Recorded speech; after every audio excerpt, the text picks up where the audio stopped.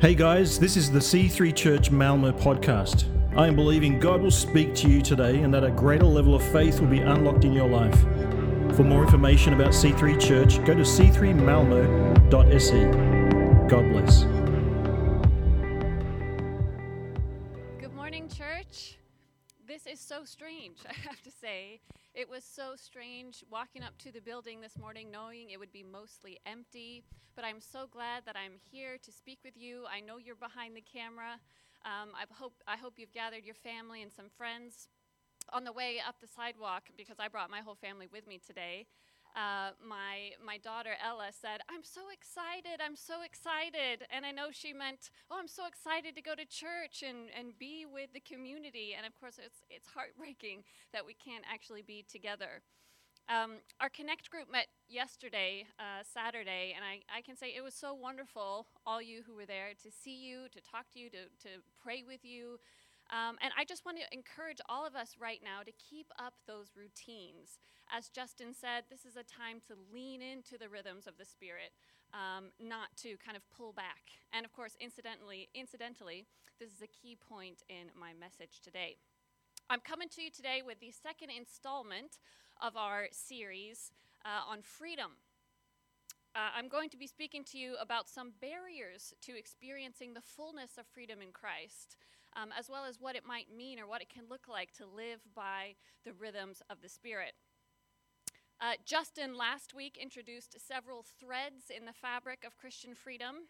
One of those things was he reminded us of the way that Paul characterizes our current reality, that our default setting is flesh, but God, through Jesus, offers us the gift of the Spirit of life that restores us to wholeness, that we might be free to be fully human as God intended. Grab your Bibles or click on that tab Justin was talking about. But hey, you're at home. You have a Bible lying around, I'm sure. Maybe you've got one of those big coffee table Bibles. Feel free. Open that sucker. Make a thud on the table. Turn your Bibles to Galatians chapter 5. Galatians chapter 5. We're going to be looking at verses 13 to 18. Paul is writing here to the church in Galatia. He says, "You, my brothers and sisters, were calling to be free. But do not use your freedom to indulge the flesh. Rather, serve one another humbly in love. For the entire law is fulfilled in keeping this one command: love your neighbor as yourself. If you bite and devour each other, watch out, or you will be destroyed by each other. So I say, walk in the Spirit, and you will not gratify the desires of the flesh. For the flesh desires what is contrary to the Spirit, and the Spirit what is contrary to the flesh. They are in conflict with each other, so that you are not to do whatever you want. But if you are led by the Spirit, you are not under the law." So this is interesting here because Paul's writing to believers. And he's saying that for the believer, there's a conflict that you can feel within you between the flesh and the Spirit of life. Now, I want to spend some time on the word flesh. I think it's one of those words that's been lost in translation at times. The Greek here that Paul is using is sarx. Say that, sarx at home, S-A-R-X. It's got several separate meanings. One of those is just the material stuff that covers your bones, flesh. That's perhaps what a lot of you think of when you hear that word. But actually, more often, Paul is using it to mean something other than that. Not the material covering our bones, but the part of us that's naturally bent away from God. He's talking about those unredeemed desires of our hearts that pull towards sin, to live in a way that misses the mark of what it means to be human. That's one way you can think about what sin is, missing the mark of what it means to be fully human. So some teachers have inappropriately blended these two meanings of sarx, or flesh, to say that, well, this must mean that Paul is saying that our physical body is inherently evil. This is what we would call the dualist view, that our bodies and our souls are two separate things, body bad, soul good. And that if that's the case, then true freedom in this worldview is found in death, when you can let go of your bad body and release your soul to something else. This is absolute rubbish. Okay, this is rubbish, radically opposed to the biblical worldview and Paul's view of the body.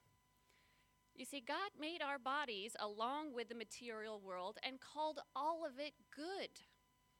So it didn't become categorically bad after the fall. Even though, as Paul writes in Romans 8, you can flip backwards to Romans 8, Romans 8:22 to 24, he writes, "We know that the whole creation has been groaning as in the pains of childbirth right up to the present time." So we're groaning. It's not bad. Our bodies aren't bad. Creation isn't bad. It's wonderful. But we're fallen, and so we're groaning. Not only so, but we ourselves, who have the first fruits of the Spirit, groan inwardly as we wait eagerly for our adoption to sonship, the redemption of our bodies. For in this hope we are saved.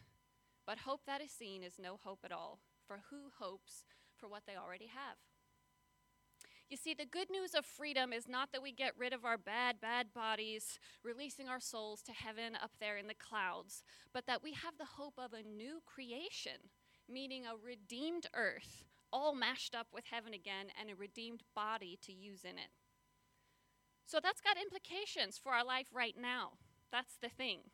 If the goal isn't to release our souls up to clouds in the heavens, then that means we are to love our bodies even in this life, to take them to be the resource for the spiritual life that God made them to be. That's a quote from Dallas Willard, who's one of my favorite Christian thinkers and teachers. Paul puts it another way, Romans 6, verses 13 and 14. "Don't offer your bodily members to sin's service as tools of wickedness. Instead, offer your body to God as those who are alive from the dead, and devote the parts of your body to God as tools for justice and goodness in the world. For sin is no longer a tyrant over you.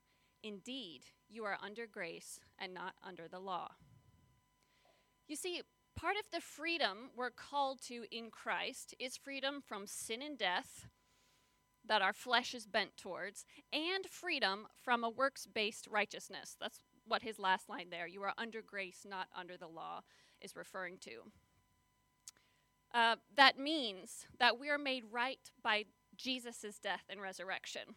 We're made right in that way, not by anything we do. Nothing more, nothing less. Paul wrote passionately to the church in Galatia to not be influenced by teachers who said that they must follow the law to the letter to be acceptable to God. He says, no, it's not external behaviors that make you acceptable. It's your internal faith energized by love, as he says in Galatians 5:6. But for Paul, that doesn't mean that your behaviors don't matter. Just because it's your behaviors don't make you righteous, but they still matter.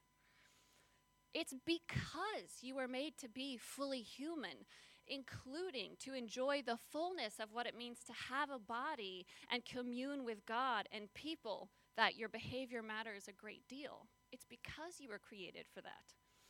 You see, one of the great lies of our time is that faith is like this tiny, precious treasure, and we can bury it and lock it up in our hearts, and it's this private, unseen thing. You know, my faith is private for me. That's a lie. Living under the grace of Jesus means that the treasure you have in your heart changes everything about your life. It's why Paul writes in this Galatians passage, "You, my brothers, were called to be free, but do not use your freedom to indulge the flesh."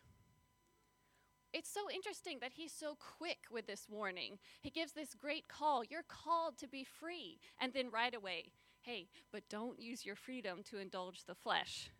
Why is he so quick there? It's because he knows freedom, the experience of freedom, is a fragile thing, and it needs to be protected to be sustained. I'm going to say that one more time, because I want you to get that. The experience of freedom is such a fragile thing that it must be protected to be sustained. Okay, so just to drive this point home, what Paul is not saying in this passage in Galatians 5 is your flesh is your body, and what your body wants is bad for your soul. That's not what he's saying. No. We exist in a fallen condition, and some of our desires pull us toward life without God. That's flesh. Some of that might come from your body, but some of it comes from your heart. Okay? And this is what it means to be alive right now. We're in conflict with these two things. Just because we're alive in Christ does not mean that our flesh is no longer a problem for us right here and now. Freedom has been won. Make no mistake, Jesus' death and resurrection is the thing that won and ordained your freedom. Nothing else, but we must participate in sustaining it. My grandpa once preached a message with the phrase, "Don't waste the grace." That's his way of saying what Paul's saying here. Hey, don't waste the grace. That phrase has become a catchphrase in my household. Adam and I use it all the time to remind ourselves of our priorities. Hey, don't waste the grace. Freedom is a fragile thing, and it needs to be protected in order to be sustained.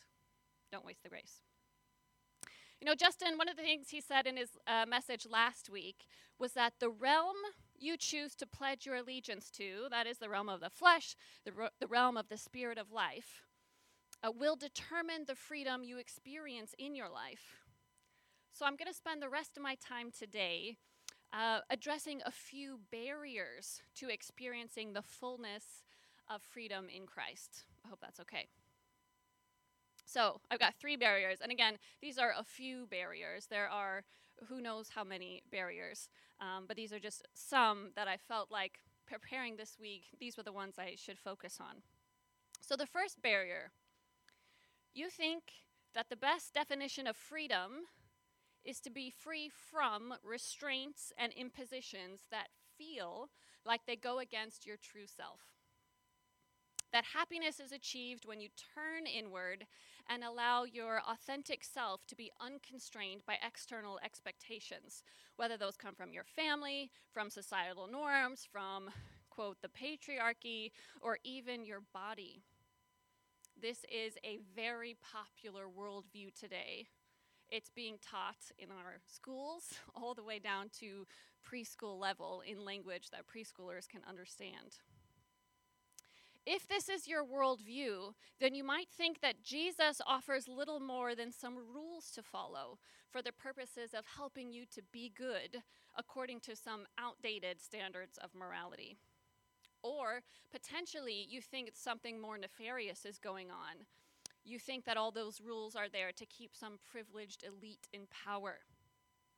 If that's you listening today, first of all, I'm super glad to have you. You're quite welcome.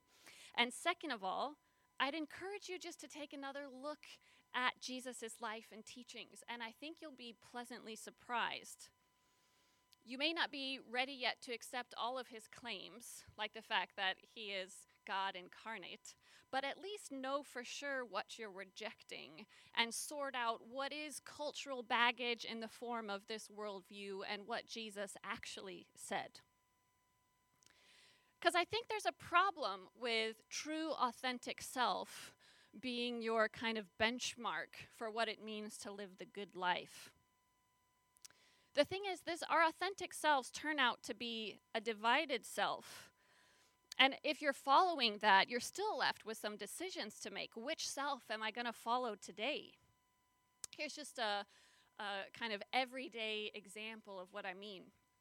On Friday night, my family and I were walking home from dinner, getting some fresh air. It was about 7, so it was very close to Ella's bedtime. And she was having an absolute breakdown.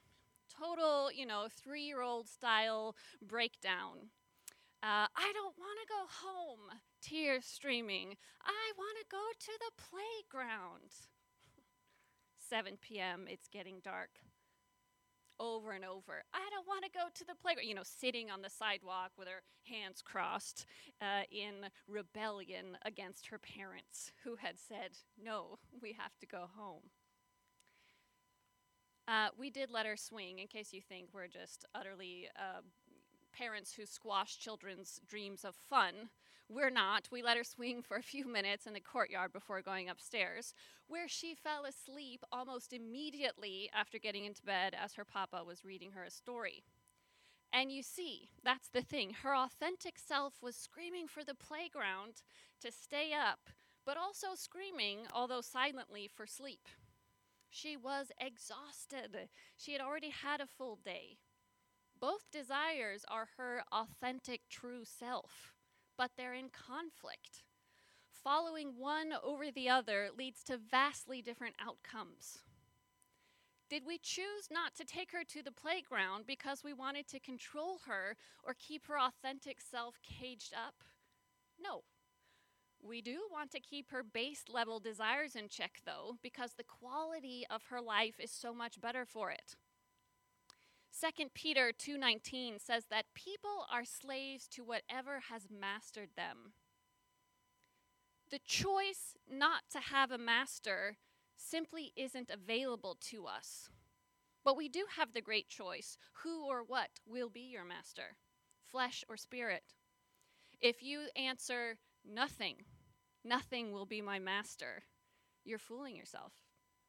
Nothing is a proxy for myself and my own desires. Paul would call that a synonym for the flesh. Okay, moving on to second barrier. I assume, actually, that most of you who are tuning in today or maybe listening later actually have pledged your allegiance, as Justin said, to Jesus and the Spirit of life. But I also recognize the truth that many of you still may feel burdened, not free. So what's going on? Well, this brings me to the second barrier, which is that perhaps you're acting as though Jesus is your sin manager.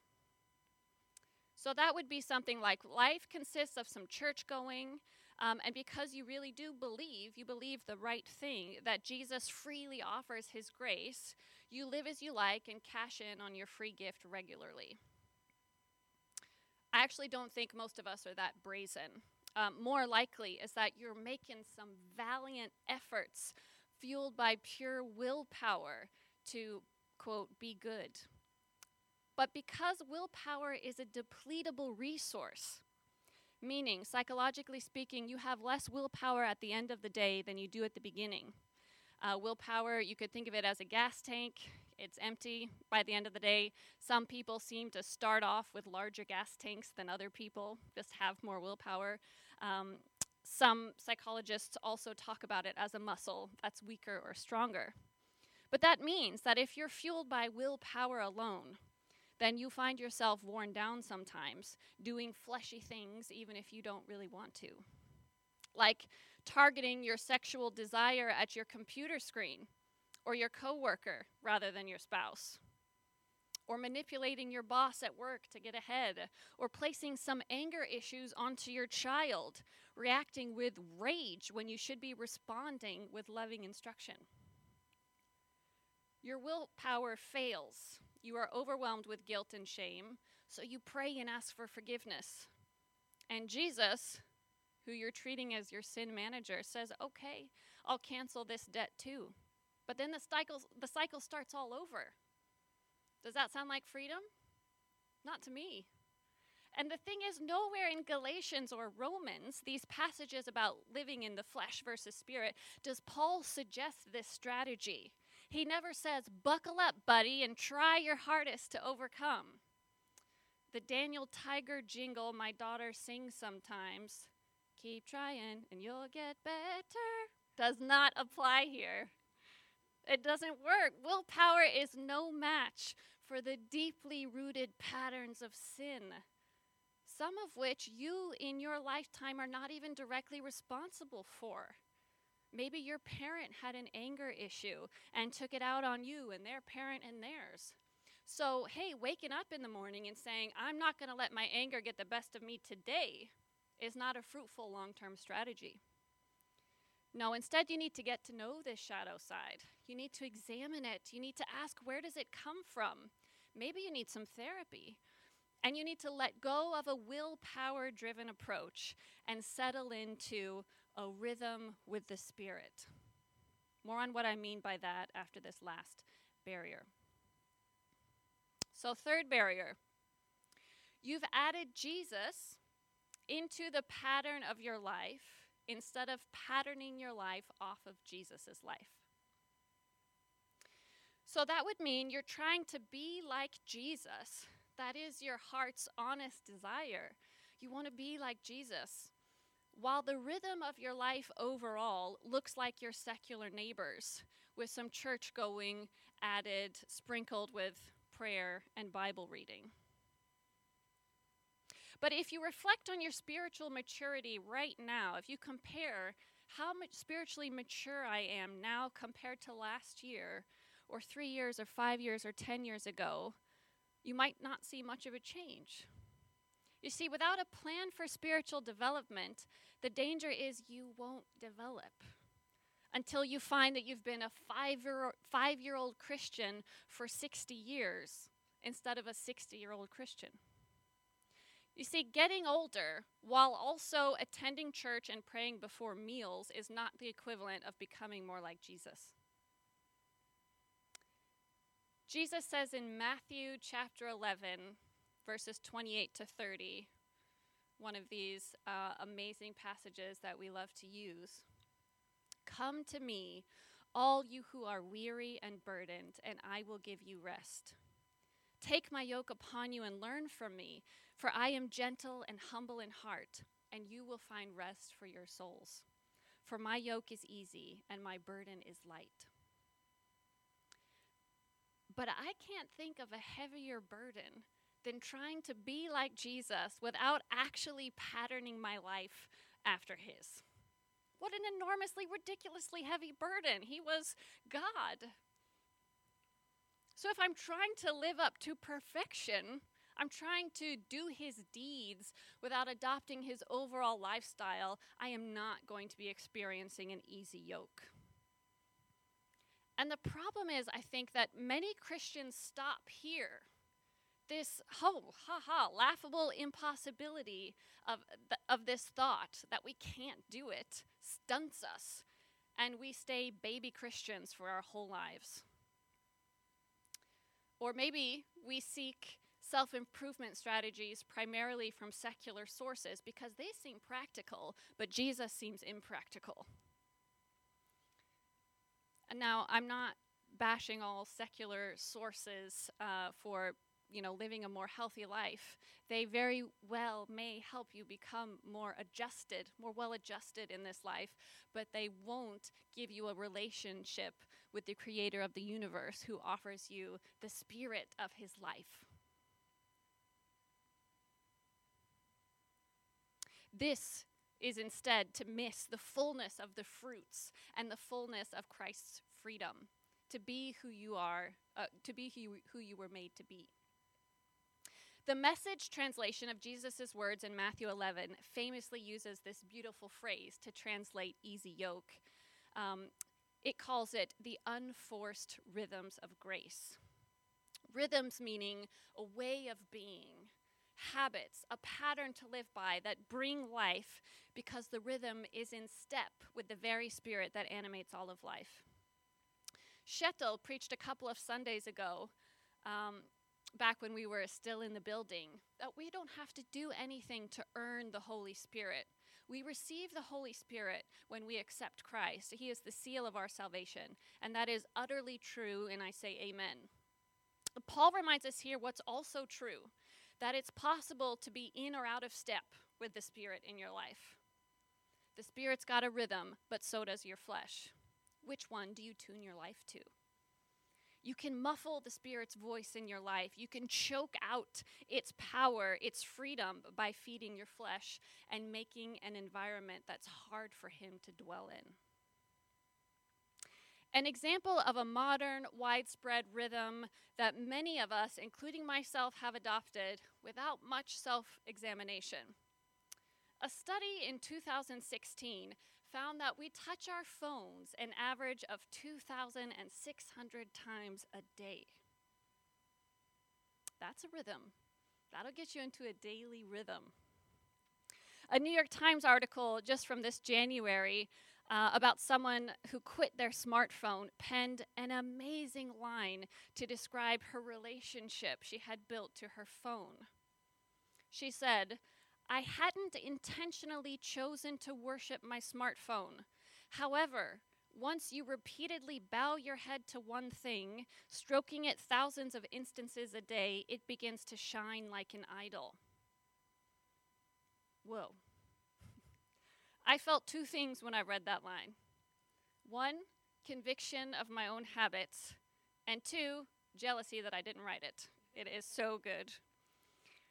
Now, I'm not saying smartphones are evil, of course not, but I'm saying that rhythm to life with the smartphone, for some of us, can be a barrier to life in the Spirit.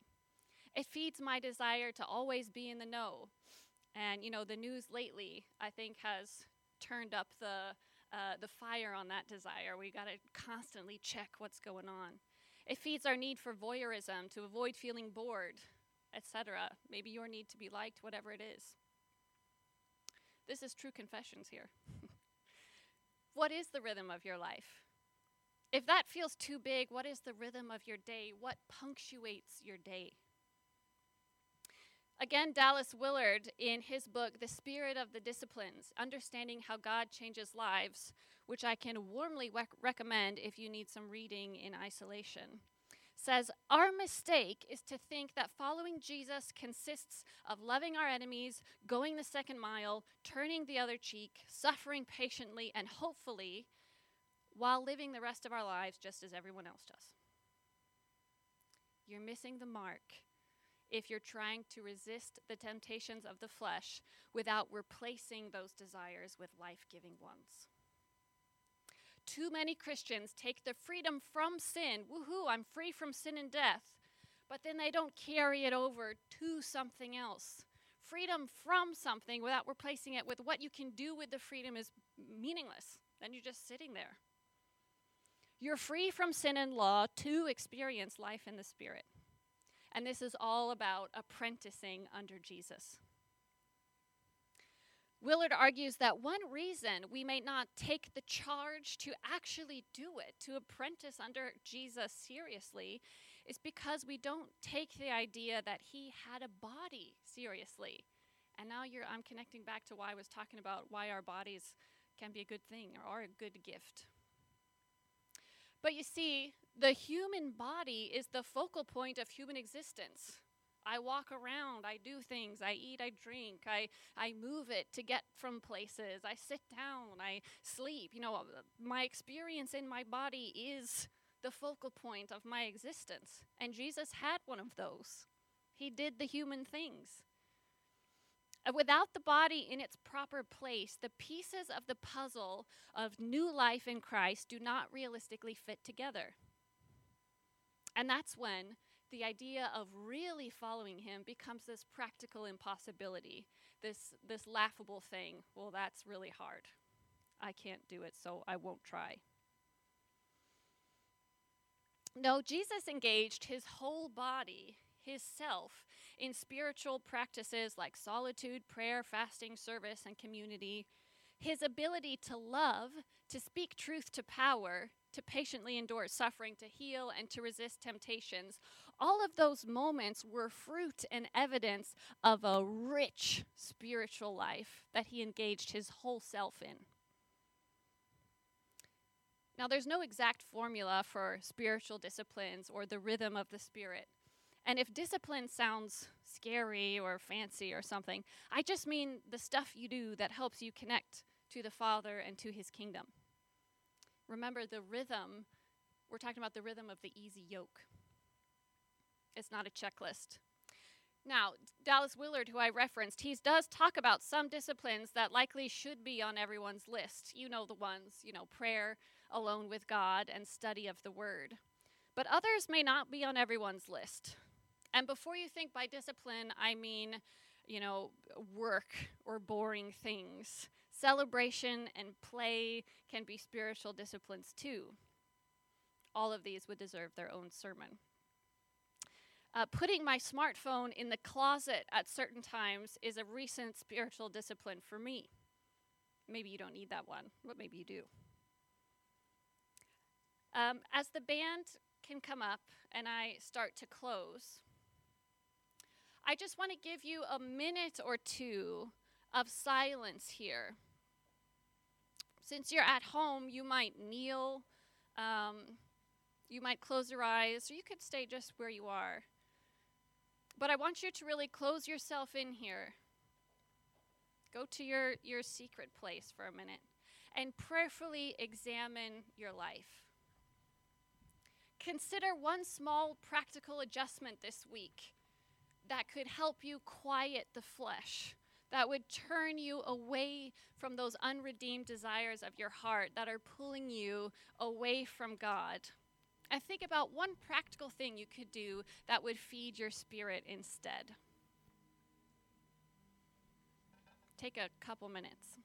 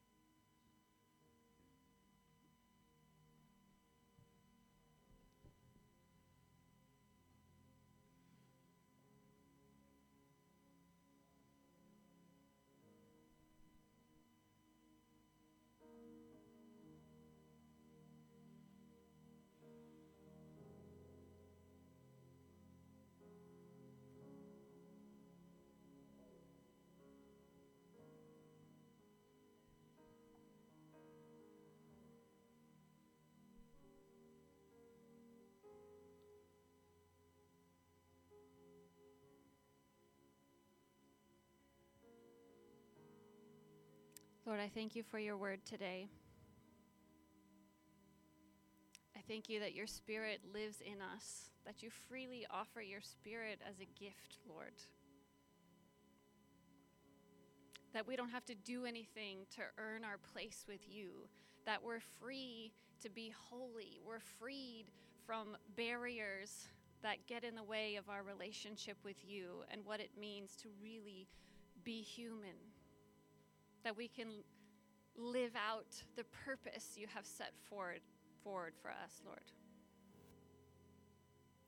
But Father, you know that we, along with all of creation, are groaning right now. We're in the state of groaning. We've tasted the first fruits, but there's this conflict within us still.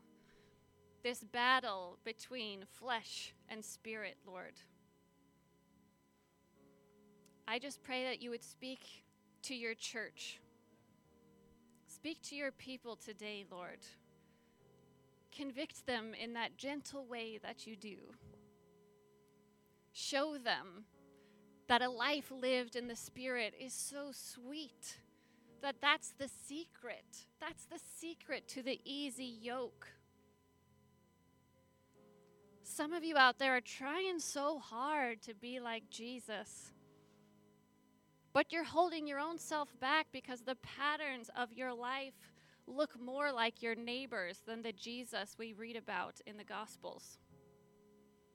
It doesn't have to be that hard. But you got to make some adjustments.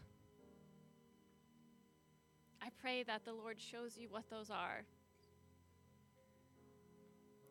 If I can just encourage you to write down whatever that practical thing was that came to you while you were praying. And of course, you can keep meditating and praying about this. What is that one practical thing that you're going to change this week?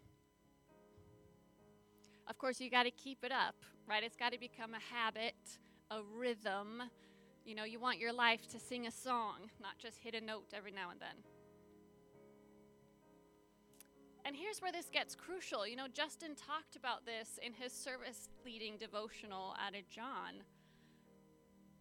that it's the time for the church to rise. But the church cannot fully be the church unless its members are walking in step with the Spirit. You can't do it on willpower. The globe is facing crisis, and this is as much our time as any to be salt and light, to respond in the Spirit, not in the flesh. Remember in Galatians 5:13, Paul said, "Do not use your freedom to indulge the flesh. Rather, serve one another humbly in love." Somehow flesh and love are opposites. That's so different from what we hear sometimes, that if you're doing things in the flesh, and we confuse some of those things for real love. But Paul is saying something here is opposite. Rather, serve one another humbly in love. But if you are, like me, captivated by Jesus, and I use that word on purpose, he takes us captive. You know, he captivates your attention and your affection, because that's where discipleship or apprenticeship to him starts. You got to be captivated by him. And then we're called to embody, live out in the actions of your body, your behaviors, the freedom that he offers. Not on your own willpower, but by the Spirit's power in our lives, set to his rhythm. Amen.